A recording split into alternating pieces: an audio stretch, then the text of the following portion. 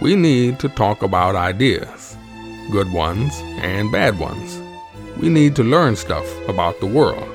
We need an honest, intelligent, thought-provoking, and entertaining review of what the hell happened on this planet in the last 7 days. We need to sit back and listen to the Iron Fist and the Velvet Glove. Welcome back, dear listener. We're up to episode 97. It's the 24th of May 2017. It's the Iron Fist Velvet Glove podcast with me, the one and only, the Velvet Glove, Scott. How are you? I'm really well, thanks, Trevor. How's yourself? I'm going very well, Scott. So I'm pleased to hear that. Real mixed match of different stuff we've got for people this week that's going on in the world. We'll be covering the globe. And, Scott, I didn't mention it in our little pre-talk there, but another bombing, in Manchester. This time, stadium full of kids watching, a show. He's the son of Iranian refugees, isn't he? Libyan, I thought they were. Okay, well, yeah. Libyan, Iranian, whatever. I just it beggars belief. I mean, because one of the things that really gave me the irrits the other day, I was watching the drum, and it descended into chaos. Yes. Because there was an academic on there who said that this is because the Western societies aren't as welcoming as they could be. Correct. Yes. And I just saw red when he said that, because I thought to myself, this bloke was the son of refugees. The country had opened the doors to them. He was born and bred in Manchester. He probably spoke like a Manchesterite or whatever you call them. Mm-hmm. And he blew himself up. I cannot for the life of me understand where the hell these guys are coming from. But it's not unusual that it's the sons and daughters of refugees who are the terrorists. Because when Trump brought in his Muslim ban and at different times people have spoken about the fact that very little terrorism has occurred by recently arrived refugees, if you like. But there's an awful lot has been performed by people who are the sons and daughters of refugees. And that bombing in the subway in the UK, 7th of July bombing, lots of those were working in the National Health System, and one was a neurosurgeon or something like that. So a lot of these people are actually... And the bombers for the World Trade Center were quite successful and well-educated people. So that was complete nonsense by that guy on the drum to suggest that it's a lack of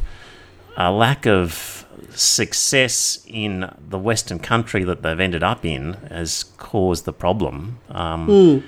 Ultimately, it comes down to... You've got to look at what the problem is, and the problem is that they've all got one thing in common: they're all followers of Muhammad. They're all Muslims, yes. And it is when you've got a religion that spawns the number of terrorists that they do, then they've got a problem. And they've got a situation where this identity politics is saying to people, you must identify with your culture, and they'll just go to the extreme where they feel that they haven't yet got into the Western culture, so they give themselves a souped-up version of their parents' culture, even more so than what their parents are practicing. Girls, it's the daughters of immigrant women who are putting on the hijab before their mothers are.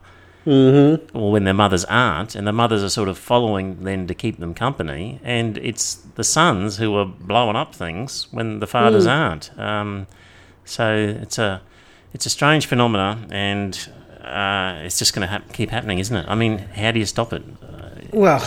You can check bags in a stadium, but then they'll just blow people up as they're waiting to have their bags checked. Exactly. So it's it's really. It was there was a journalist who wrote a piece after the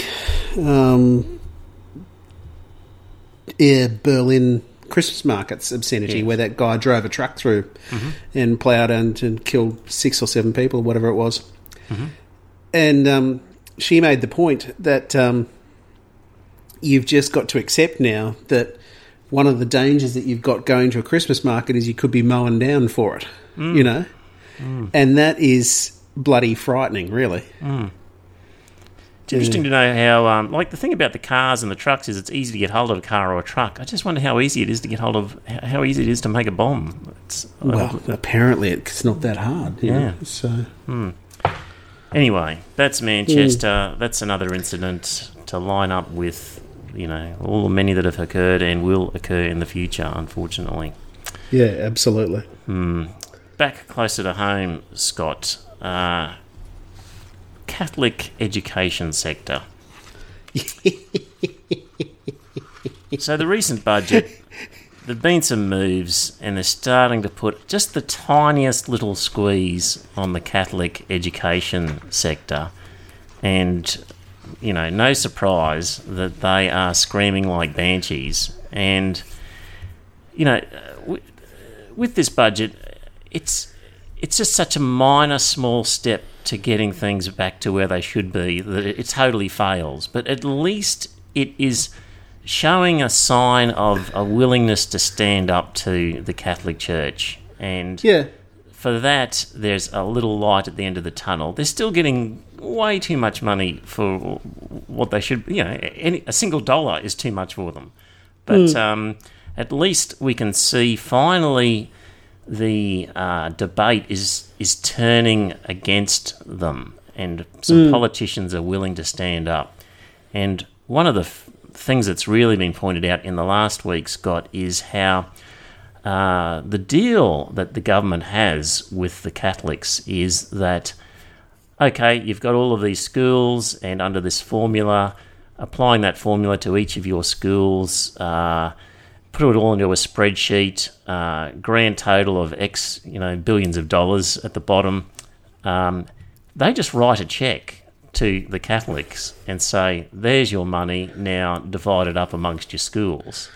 And, of course, what we're finding is that the Catholic hierarchy are not dividing that money up the way it was calculated and the way it should go. So, article here, some examples. Catholic education authorities are shortchanging needy schools by up to $1.5 million a year to keep fees low at schools in wealthy areas in Sydney and Melbourne. This is from release of previously secret Department of Education data. So we've got St Mary of the Cross MacKillop Catholic Parish Primary School, low socio-economic school in Melbourne's Epping North, received $1.86 million in 2015. That was $1.49 million less than its federal government allocation. It's an enormous see, amount. that's bloody criminal, isn't it? You know, that they are manipulating the numbers like that, and that they are stealing from their own kind. They're stealing from the poor and giving to the rich. Yeah. The gall of this group. Meanwhile, St Columban School in the affluent Melbourne suburb of Elwood received 15% more funding than its federal government allocation. Another example, St Jerome's Catholic Primary School, a low socio-economic school in Western Sydney, suburb of Punchbowl, received $2.71 million in funding. That was $1.3 million less than what the federal needs-based entitlement was. And of course, Sacred Heart Catholic Primary School in Pymble received $412,000 more than its federal funding allocation. They cannot be trusted with children. They cannot be trusted with government money. They can't be trusted with morals. They can't be trusted with anything. No, they honestly can't be. And I think that as a slap in the face, seeing they're complaining and that sort of stuff, you should say to them, rightio, we'll apply needs based on a per school basis. So that's who we're going to give the money to now. Yeah, if you're going to give money, the first step is not to give it into a big pot, and that's with the other schools, the other denominations, non-Catholic. the funds go direct to the school. They don't go into a pot for the hierarchy to divvy up. And so anyway, great to see some heat going onto the Catholic hierarchy to get some change. Simon Birmingham really has come into his own, hasn't he? He's really standing up to them, and he's giving it back to them. You know, it's there was something that was tweeted out this morning by ABC Breakfast where Simon Birmingham said it's disappointing to see the Catholics are lying. You know, so it's it really is well and truly overdue. So they haven't really taken that much money off them, but there's a change in tone, which is really pleasing to see. So absolutely. Right. Across the Pacific to the United States, it's hard to do an episode of any podcast without mentioning Donald Trump at some stage. Scott. He is the gift that keeps on giving, isn't he? He gives too much. You can't digest the things that happen with this man quickly enough. This is his skill, that he can just bounce from one what would normally be career-ending catastrophe to another in the space of 24 hours. He does it so quickly that you just can't keep up. It becomes the new norm. If it was a strategy, it's brilliant, but it's not a strategy. It's just the way he is. Well, the thing that I found really bizarre is that, you know, when he was running for office and that sort of stuff, and he said things like, wouldn't it be good if we and Russia got along better? And you thought to yourself, yeah, you're right. You guys really should bury the hatchet and that sort of stuff and move on. Mm-hmm. But, you know, he sacks Comey, and 24 hours later he's got the Russian foreign minister in the Oval Office. Mm. You know, it's madness, you know. Mm. And I was listening to a podcast the other day, and they said, why is it a big deal that Lavrov was in the Oval Office? It's a big deal because foreign minister is generally presented to Secretary of State and no higher. Mm. So, you know, it's... Well, what he's done... It's maddening. The Donald is... So he sacked Comey, the FBI director, and his staff came out and said, it wasn't because of the investigation about the Russian connection to the campaign. But then Donald Trump came out straight away and said, actually it was. That's why I sacked him. Yeah. Because of his investigation into the Russian connection into my campaign. So, and then the next day, he then tells the Russians about some espionage secrets, which basically the Israelis have got some spy deep and high within ISIS, and by Donald Trump telling the Russians this information, it basically alerts ISIS that, okay, you've got an Israeli spy in there, you better find him and do something about it. So, you know, a really key person is put in danger because of this numbskull having to blurt out and sound important in front of the Russians. And so that was all, you know, one day and then the next, and now he's gone to Saudi Arabia and he's sold them $100 billion worth of weapons. Is there any other group? I'd rather he gave them to North Korea than the Saudis, at least. They're probably less dangerous. It's amazing. The Saudis have been relatively well behaved, apart from Yemen and that sort of stuff. So you know, they aren't.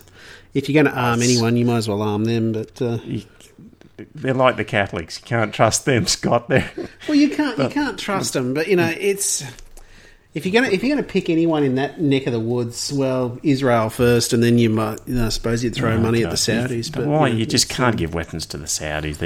They're out of control. They'll do any. Who knows what could happen with that group? But yeah, exactly. But that's the Donald. That's what he's been up to in a nutshell. If somebody's asking, you know, what's he done that's so bad? Well, there's 3 things in literally 3 days. So, yeah. So, people are talking... He's mad, isn't he? People are talking about impeachment, Scott. Yeah, so and we need that's really surprising how easy it is to impeach him. Well, a little 101, dear listener. What's it take to impeach a president? A link to an article here gives the details. So impeach has its roots in the Latin word for being caught. It allows the legislature to indict or charge an official with criminal activity, and that official will be removed from office if convicted. So this article has got 5 questions to answer about impeachment, and the first is, what sort of crime can lead to impeachment? And the answer is, Constitution says of the US, treason, bribery, or other high crimes and misdemeanours, which can be pretty broad. Bill Clinton faced impeachment for perjury, which was lying under oath, and for obstruction of justice. He didn't go all the way.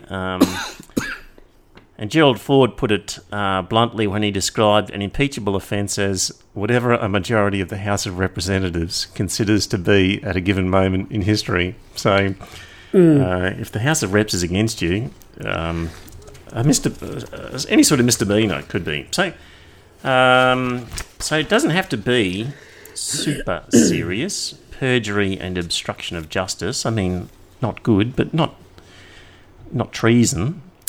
How does it work? So there's a thing called the House Judiciary Committee. So they would vote on the articles of impeachment. If approved, then it's brought before the full House. If the House passes the impeachment, then it goes to the Senate for trial. And a trial is conducted much like a criminal case with witnesses called, but it needs a 2/3 majority of the Senate to convict and remove the individual in question. So 2 presidents, Andrew Johnson and Bill Clinton, have been impeached by the House, but both avoided being removed from office by the Senate. And the Supreme Court doesn't do anything except the Chief Justice actually sits in the Senate and presides over the trial. So it's a bit of a numbers game, Scott, with the Republicans having the numbers in the House and the Senate. Some would say unlikely to get a 2/3 majority in the Senate to impeach Trump. But... well, if he continues on the way he is, they've got midterms coming up. Ultimately, okay, from the Republicans, if they hate Trump, get rid of him, and then your vice president becomes president. It's like the Republicans still have power. So, given that he's a true outsider, I would have thought they wouldn't think too hard about just, if necessary, giving Trump the boot to get rid of him, and then they can put Pence in, and away they go. The Republicans still in charge. Well, that's what I was thinking. I thought to myself, well, Pence is actually the more popular Republican, so I would have thought that there'd be no problem there. But anyway. So if he annoys enough Republicans, maybe the numbers won't matter so much. Let me see here. Well, that one basically discussed that topic, number 3. Other people can be impeached. Judges can be. Some other high officials can be. And yes, if he's removed, then the vice president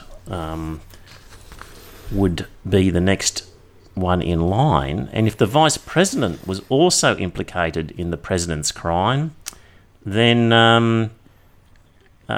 who would it be? Speaker of the House. Speaker of the House, Paul Ryan would be Paul the Ryan, president. And who knows? It's such a muddy, messy campaign with Russian connections everywhere. A little bit of mud could stick to the vice president as well. You never know. It's not out of the question. Both of them could be done over in an impeachment. So you never know. There you go. Yeah. Yes. So we'll wait and see with that. Scott, Bible Society. I'm on their mailing list, and they sent me an invitation to a masterclass. And are you going? No, it's in Sydney by the looks of it. It just goes to show the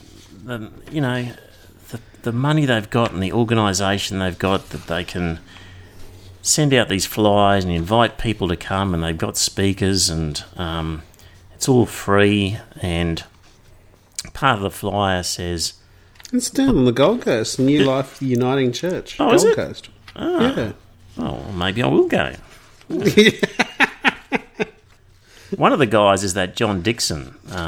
So we've spoken about him in the past, and he's the one who gets very angry if people suggest that Jesus Christ was a fictional figure. So, and I think he's also the one who ran rings around the Fearless representative in that really uncomfortable interview that time. Yeah, possibly. Yeah. Yeah. So it says here the Bible Society would like principals, teachers, chaplains, youth leaders and parents to identify and invite students who would benefit from a day of investment in their spiritual development and better prepare them to be leaders within their school and local community. Just another one of the insidious activities of school chaplains, that they're there spotting talent in the school and shuffling them off to these sorts of things. Yeah, scary. Exactly. Still on the Bible Society, they have been calling for donations for Bible lessons for teenage girls in Cameroon who have been raped or abused. With your support, abused and exploited girls will receive Bible teaching, learn vital life skills, and receive emotional and psychological healing. That's from the Bible Society. That's how they teach people English, is they teach them the Bible. This must have been Facebook. It makes you wonder, how the hell they're going to actually help someone who's been raped by showing in the Bible verse saying that you've got to marry your rapist. Well, it's... I noticed on this one that the 12th man commented, and he said, "Is this some kind of sick joke? You want to use ancient literature depicting mass murder, subjugation of women, and a narcissistic, violent overlord who demands subservience, especially from women, to treat women traumatised by violent men, many of whom use ancient literature to justify their abuses. Oh my... ... Good on you, 12th man, out there in the trenches, battling away on comment pages, giving his 2 cents worth. Well done, Paul." Well, that was probably the most sensible thing that was said about it. Indigenous round, NRL, and celebrate Indigenous culture, and there is a lot of Indigenous players in the NRL. But one of the ideas put forward by Commissioner Chris Sarah was that there would be 2 versions of Advance Australia Fair played prior to the match, one of them being a Aboriginal-friendly version with different words.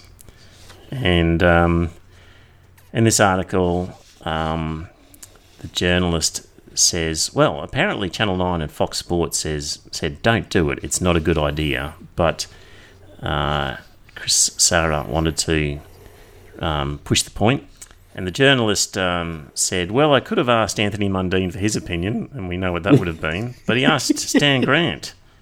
And we have been critical of Stan Grant in the past on this podcast, Scott, but he actually gave some, I think, some sensible responses to this, and he was really against it. Good, wasn't it? At the end of the day, he said the sport has been an amazing avenue for Aboriginal people to achieve things in life, and secondly, it has been an incredible outlet for reconciliation and bringing people together. We can celebrate that without opening up a political hornet's nest. That's the idea. We've got people, black and white, doing stuff together.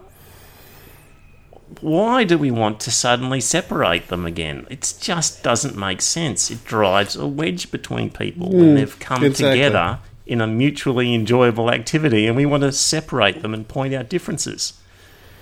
This celebration of diversity doesn't help. I mean, we should be celebrating the things that we have in common. That's what we should be celebrating. Yeah. Scott, and another one by Stan Grant then that popped up was he said that it's 2 weeks since the budget, and he had a confession, was that he'd basically paid it scant attention. And I think I'm probably guilty of the same thing. I really didn't pay much attention to this budget. No, you know why? Because it sailed through. It was fair. You know, there wasn't anything in there that really stuck out as being unfair. But hang on a minute. Company tax breaks, which were $50 billion, are now $64 billion worth. Well, that's of tax because breaks. that's because the 5 years out and that sort of stuff has been increased. You know, you've got to factor into that the growth rates in profits and that sort of stuff will result in greater tax breaks. Okay, but you know, it was touted as a $50 billion cost, and now it's 64. Yeah, And that's just throwing money away, as we've already Of course, discussed. but that is and that is also based on that you get the entire tax package through, which they're not going to get through, and that sort of thing. So, Well, is that why we Yeah. don't care? Because we just think, well, okay, that's the budget, but it really doesn't matter because only bits and pieces will ever get through. exactly, yeah. There hasn't been enough attention paid, though, to that company tax break. $64 billion. Scott, No, that's right. I mean, like you've got the Labor Party saying that they'll only deal with it up to turnovers of $10 million or something like that. So you know, it is.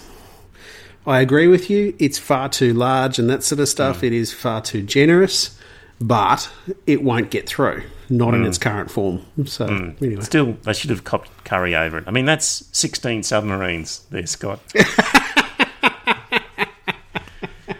And with schools, you know, the funding of private and religious schools is still way too much. Still way too much. It is, but you know, you've got to accept what you can get through, and I do think that you know, we ought to be. Labor really has missed out on a prime opportunity here because you know you've got a coalition government that's actually calling for this. You know, and that's why the ALP should be bending over backwards to accommodate them. But they're not. Anyway. Anyway, nice article by Stan Grant saying he didn't pay any attention to the budget really because there's a lot of other things happening in the world, big issue things that we're just not talking about. I'll list them. The world economy is stagnating. The gap between wealthiest and poorest is widening. The poor among us are growing in number. Entire industries are disappearing. Jobs are going. They won't come back. Full-time work's vanishing. Retirement age is being pushed back. Average wages have flatlined, yet corporate bosses pay themselves obscene amounts. Our children will be poorer than us, which is worrying.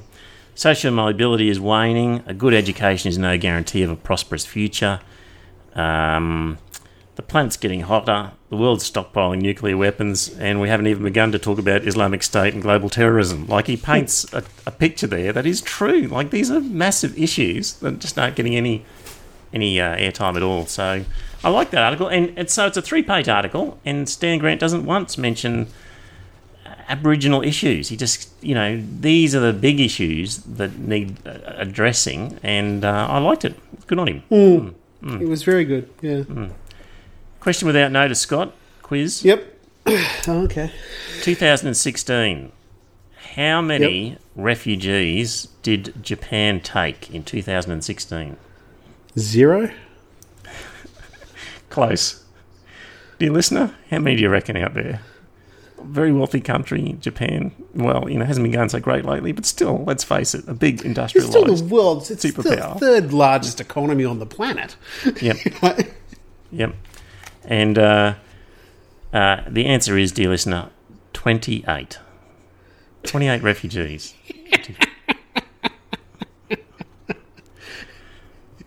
In Japan in an entire year. I wonder what those 28 did. God knows. But, you know, they are the only planet on Earth, they're the only country on Earth that has a racist policy for its immigration. You must be able to prove you've got Japanese blood in you and that sort of stuff before you can go there. See, You know, must be. which is Is that how it works? error. Yeah. All right. Yeah, I mean, there was a situation where they had Japanese people who had grown up in Brazil and that sort of stuff, and they went back home. They went back to Japan, and yeah, they were accepted because they were Japanese. Ah, okay. Well, I believe Japan has a very high foreign aid budget. I think they spend a fair bit of money on foreign aid. That really wouldn't surprise me. We need to spend more, I reckon, because we were at one stage about 13th in the world as a percentage of GDP, and we have dropped 21st, and will probably be dropping even further because Julie Bishop's pretty stingy with the foreign aid, and I reckon it's money well spent if we use it in our region to help prop up the good people and help prevent civil war outbreaks and help stop a situation where X million number of people suddenly have to climb on a boat and get out of there. So we should exactly. It's money well spent because you spend it in your region and that sort of thing. You prevent civil wars and then you prevent having a mass exodus of people. So I think it's a great idea. But, but if you've got 12 submarines being built at an exorbitant amount of money, then you've got to, you've got to pare back your budget anywhere else. But yes. Yeah.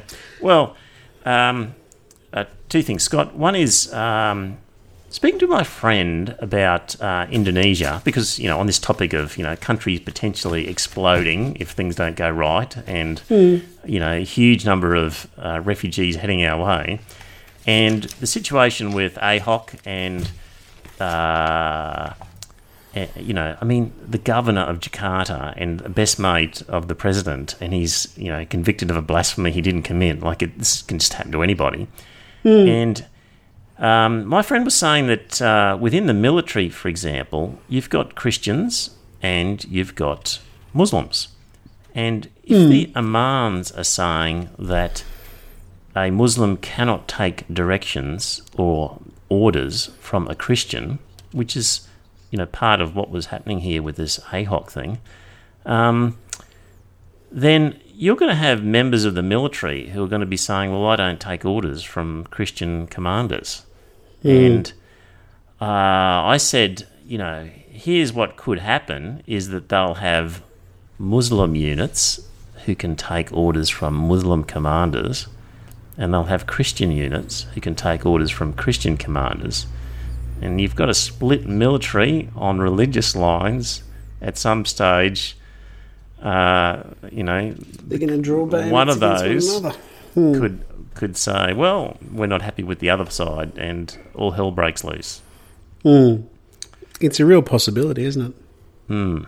So watch that space with the Indonesian military and its religious divisions, and if Muslims are told that they can't take orders from a Christian boss, that's a problem in the military where there's lots of orders being given. So we'll see what happens. The other thing you mentioned then was, we can't fit it under the budget because we're spending, $64 billion on companies. The other thing, Scott, is the Snowy Hydro expansion that was announced. Yeah, I read that, and I had to read it twice. I couldn't believe it that they had forgotten expanding transmission lines. Yeah, that they'd forgotten that when they came to the price. Yeah, of $3 billion. Yeah, yeah. The amazing thing, Scott, is so it was a $2 billion, but likely to blow out to $3 billion for this expansion of the Snowy Hydro scheme. What came out in this was that Malcolm Turnbull announced that project less than 2 weeks after the idea was raised with his office by Snowy Hydro. Can you believe that, dear listener? The Snowy Hydro guys walked in and said, we've got an idea for you. Here's something you could spend money on and create jobs. It's only going to cost $2 billion. It's Snowy Hydro Scheme 2.0. How about it? And 13 days later, he says yes. This is incredible, Scott. It's ridiculous. No wonder that it was $1 billion out to start with. But where was the grassroots campaign for that? It just goes to show that if you can get an idea into a leader's head, anything's possible. He'll spend now $3 billion on less than 2 weeks consideration. I can't believe it. Yeah, it's incredible, really. You would have thought that some more... You would have hoped that there'd be a group of people sitting down looking at the case and seeing whether it's worth it. But 13 days... Well, one would have thought so, yeah. Goodness me. Dear listener, not too long ago, you looked at your podcast app and saw that a new episode of the Iron Fist and Velvet Glove podcast was available to download. Did you silently think to yourself, great, a new podcast. I like listening to those guys. If so, then you qualify as a potential donor to the podcast. Your donation will help cover some expenses, but more importantly, your donation tells the boys that they are on the right track and to keep up the good work. $1 a show is all they ask. Go to their website at ironfistvelvetglove.com.au and click on the donations link. Well, Scott, I believe this guy has ground your gears. Parish priest Glenn Tattersall. Do you want to tell have you got that one in front of you? I've got that one in front of me. Do you want to tell the dear listener what parish priest Glenn Tattersall is up to? Father Glenn Tattersall, a Melbourne-based parish priest, told the Weekend Australian that many Catholics were angry with the way the Royal Commission had dealt with the church. And the headline is, Royal Commission into Child Abuse, a hatchet job, see priests. You know, it's absolutely ridiculous.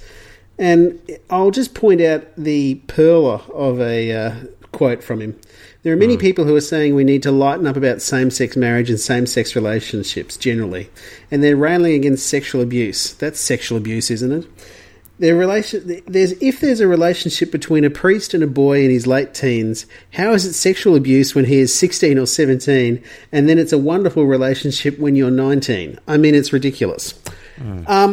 Because the boy concerned is over the age of consent at 19. You know, it's absolutely crazy that this guy would try and draw a link between those two things. But anyway, he did. Father Tattersall then took aim at Mr. Sullivan.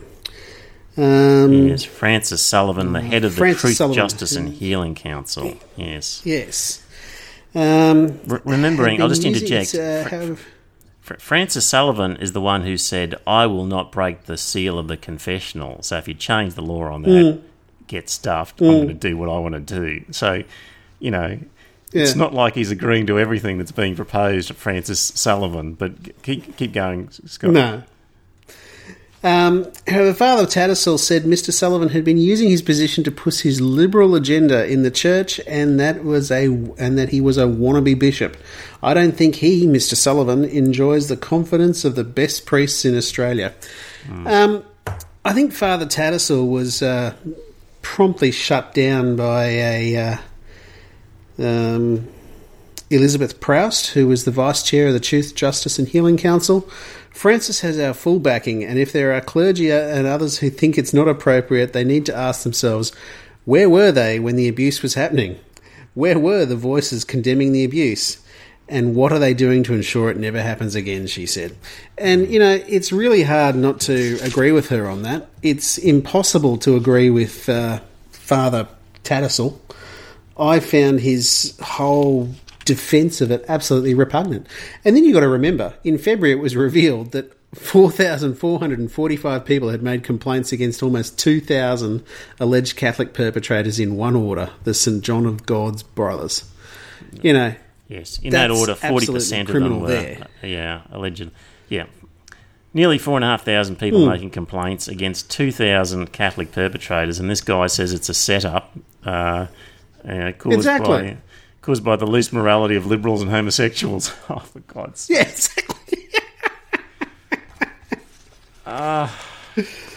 Yeah, exactly. You got to wonder where the hell their brains are that they would come up with that they'd think to themselves that, oh yeah, this is a great opportunity to beat up on the gays, you know?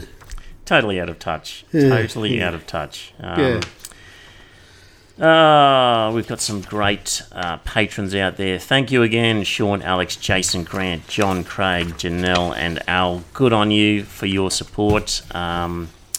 Discovered some new things in Patreon where it's going to be possible to do some patron-only episodes that only you can get hold of. So I've got some ideas in the pipeline for that.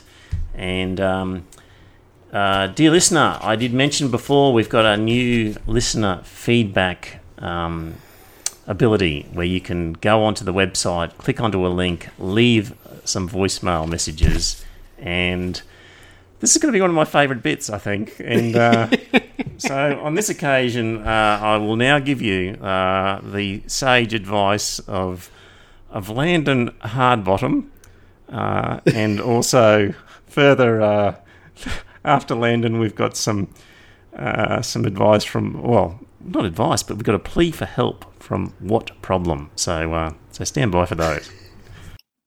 I've just listened to your podcast about private schools, and I must say I'm appalled. If we don't continue to fund private schools, we won't have an audience for the ballet or for the opera. I mean, who will play polo and rugby? Where would we be without rugby? What are you thinking, man? Thanks for seeing me, Doc. I started listening to the Iron Fist and Velvet Glove, just once a week to take the edge off. And now I can't stop. I'm downloading and listening to back copies almost every day. I need your help, please. There you go, dear listener. Thank you, Landon Hardbottom. Thank you, What Problem.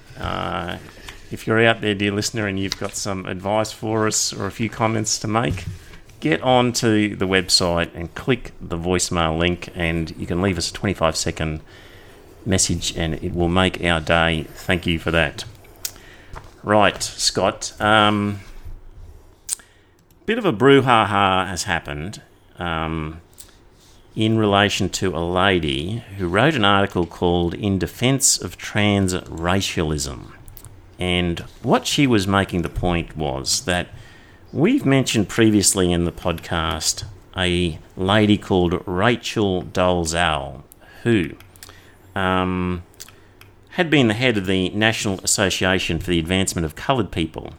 And she basically was telling people that she was a person of colour.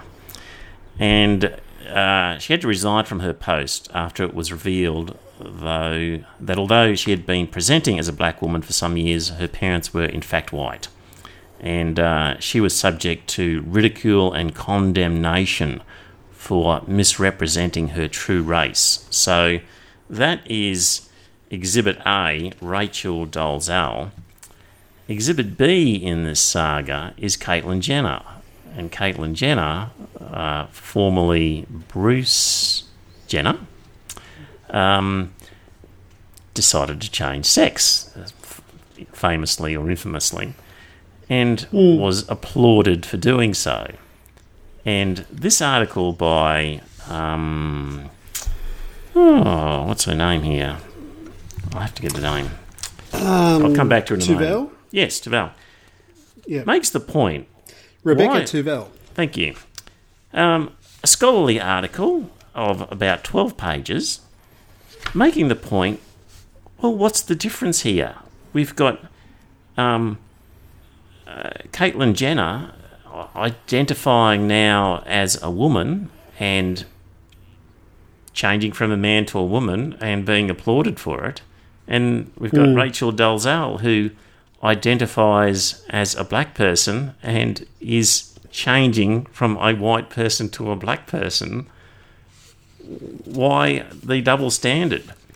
And just gave, various reasons as to why that was the similarities between them, and addressed, the counter arguments, and put forward a very good argument to say, well, if you can accept that people can identify as a different gender to what they were born, then you probably have to agree that somebody could identify as a different race and take on a different race if that's what they want to do.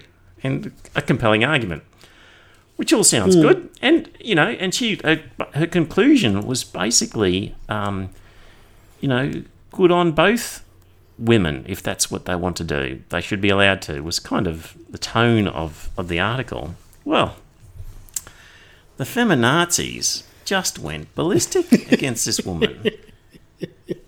They just went crazy and said, you can't say that. What Caitlyn Jenner was perfectly fine, but it is not fine to adopt another race. And vitriol and insult and just fur flying left, right and centre. So much so that this other article that we've linked to from the Philosophical Salon, where this lady said, you know, I've had to come in and jump to the defence of Rebecca Tuval, and she herself has then been subjected to an enormous level of insult and outrage. It goes on and on and on, but you get the general picture, dear listener. That this reminded me, Scott, of the Ayaan Hirsi Ali situation that we had a couple of months ago, where she wanted to come to Australia, and the quote feminist Muslims just went rabid against her and accused her of all sorts of things and insults. And there's no doubt about the left. And when she was really, when it gets intolerant of somebody, well, they're all sweetness. We're so tolerant and inclusive until you do something that they really disagree with, and then really disagree with. Yeah, my goodness, you wouldn't expect this from the alt-right. The sort of level of abuse. It's. I think, dear listener, it's an example where these people claim to be inclusive, claim to be tolerant, but really on those issues where they're inclusive and tolerant, they just don't care. But on a matter that really cares to them, they have all the foibles of people who really can't see the other person's point of view. So yeah, just an expose, I think, Scott, an interesting one of how the left some members will really rely on, and there's no sort of arguing in this, it was just insult and vitriol rather than argument. And if you get on the wrong side of them, be prepared to cop plenty of flack.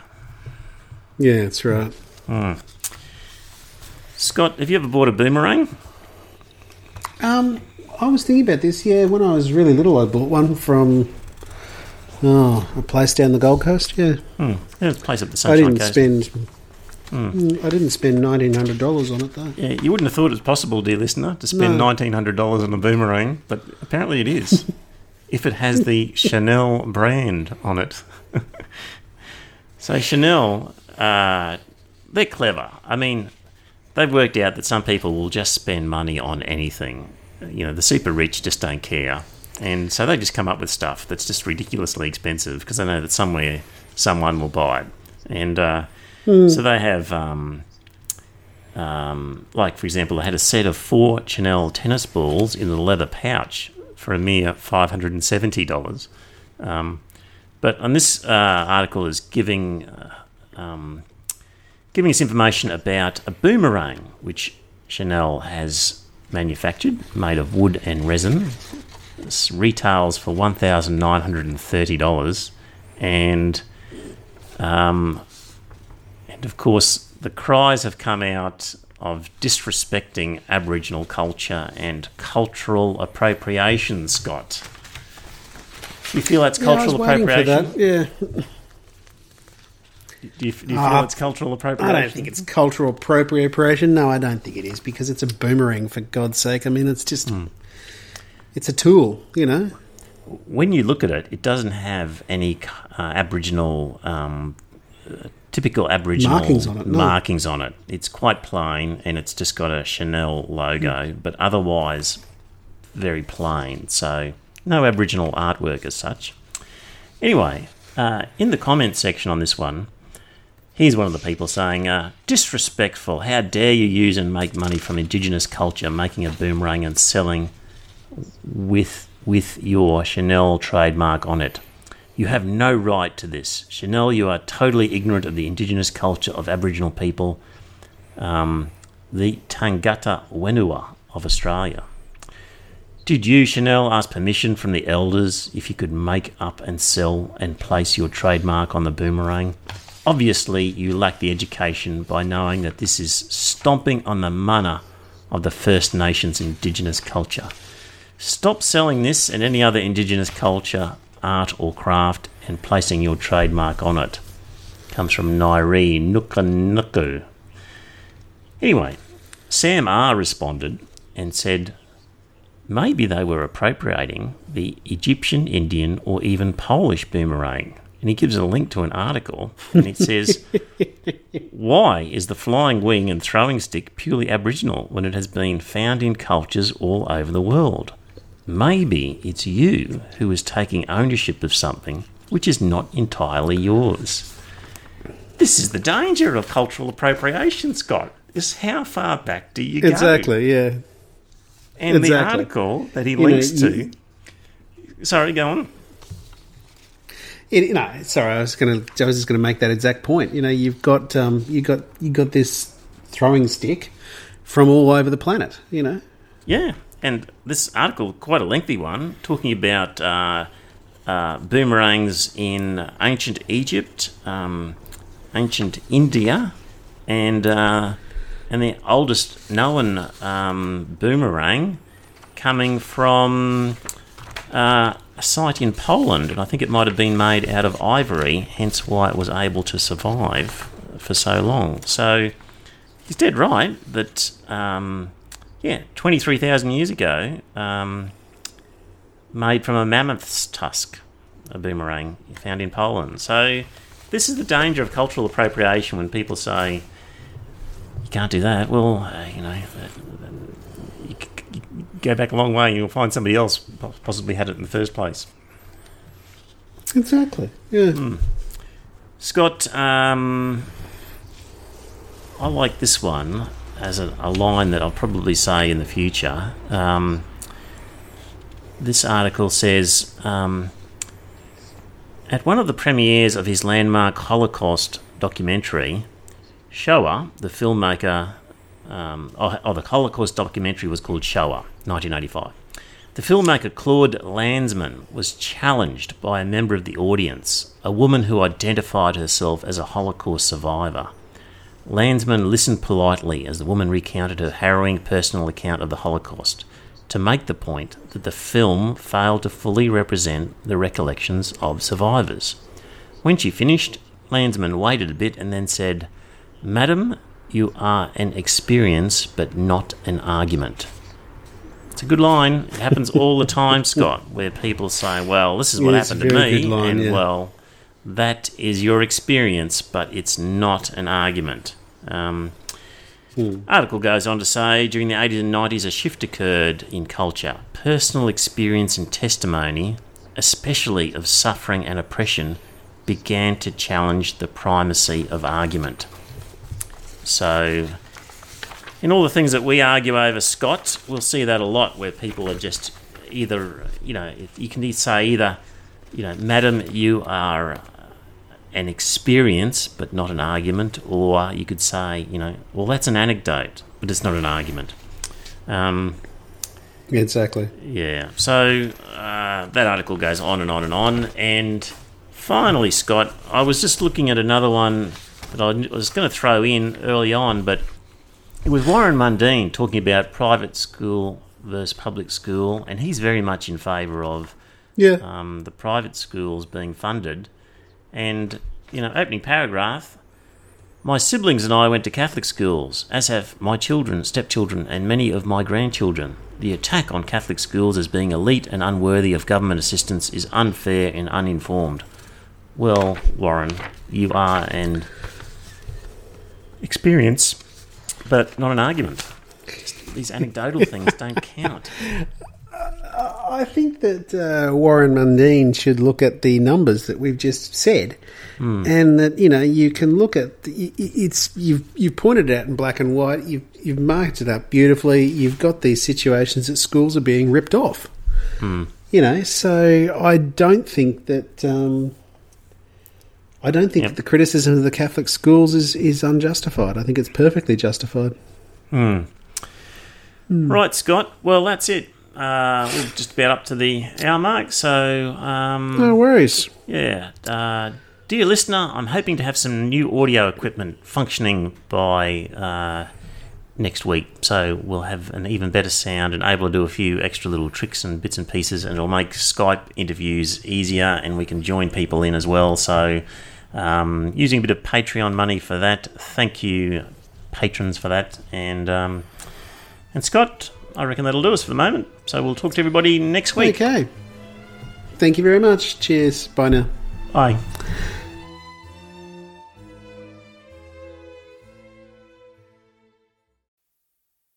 Well, dear listener, did you enjoy that episode of the podcast? If you did, I've got a favour to ask. First up, tell some friends. Let them know about the podcast. You'll be discussing something at some time, and you might be repeating something I've said. And when you're talking to your friends, say, hey, I heard this on this podcast, and it's worth listening to. And maybe pick an episode that you think's a good one and direct them to it. Like, grab their phone and go to their podcast app and search for Iron Fist Velvet Glove and subscribe on their behalf on their phone, and just put the word out. The other thing is you could become a patron and support the show. So if you go to our website, you'll see a link to Patreon, and there are some different options for subscribing and paying per episode. And really, the amount that you pay depends on what you get from the podcast. So there's different levels ranging from $1.50 Australian to, I think, $10 and various ones in between. It's really, what do you think it's worth? Is it worth a cup of coffee? Is it worth more than that, less than that? Whatever you get out of it, because not everybody gets the same. Maybe you don't listen to the whole thing. Maybe you never talk about it with people. Maybe you really couldn't care less half the time whether the podcast is there. It'll be different for everybody. So if you get a lot out of the podcast, contribute a bit more. If you don't get much, contribute less. But in any event, you can subscribe there. If you don't like the idea of a regular subscription, the website has a link to a PayPal donation. So you could just do a one-off donation every now and again. So there you go. It'd be good to spread the word, get a few more listeners. And that way, look, if we ended up getting more listeners and more money, we could do maybe a second episode or more special episodes, provide some more content. So it's up to you. If you think it's worthwhile, let people know. Thanks.